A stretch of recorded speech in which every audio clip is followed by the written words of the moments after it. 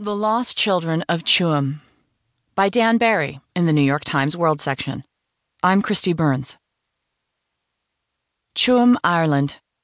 A slight girl, all of 6. She leaves the family farm, where the father minds the livestock and the mother keeps a painful secret, and walks out to the main road. Off she goes to primary school, off to the Sisters of Mercy. Her auburn hair and ringlets, this child named Catherine is bound for Tuam.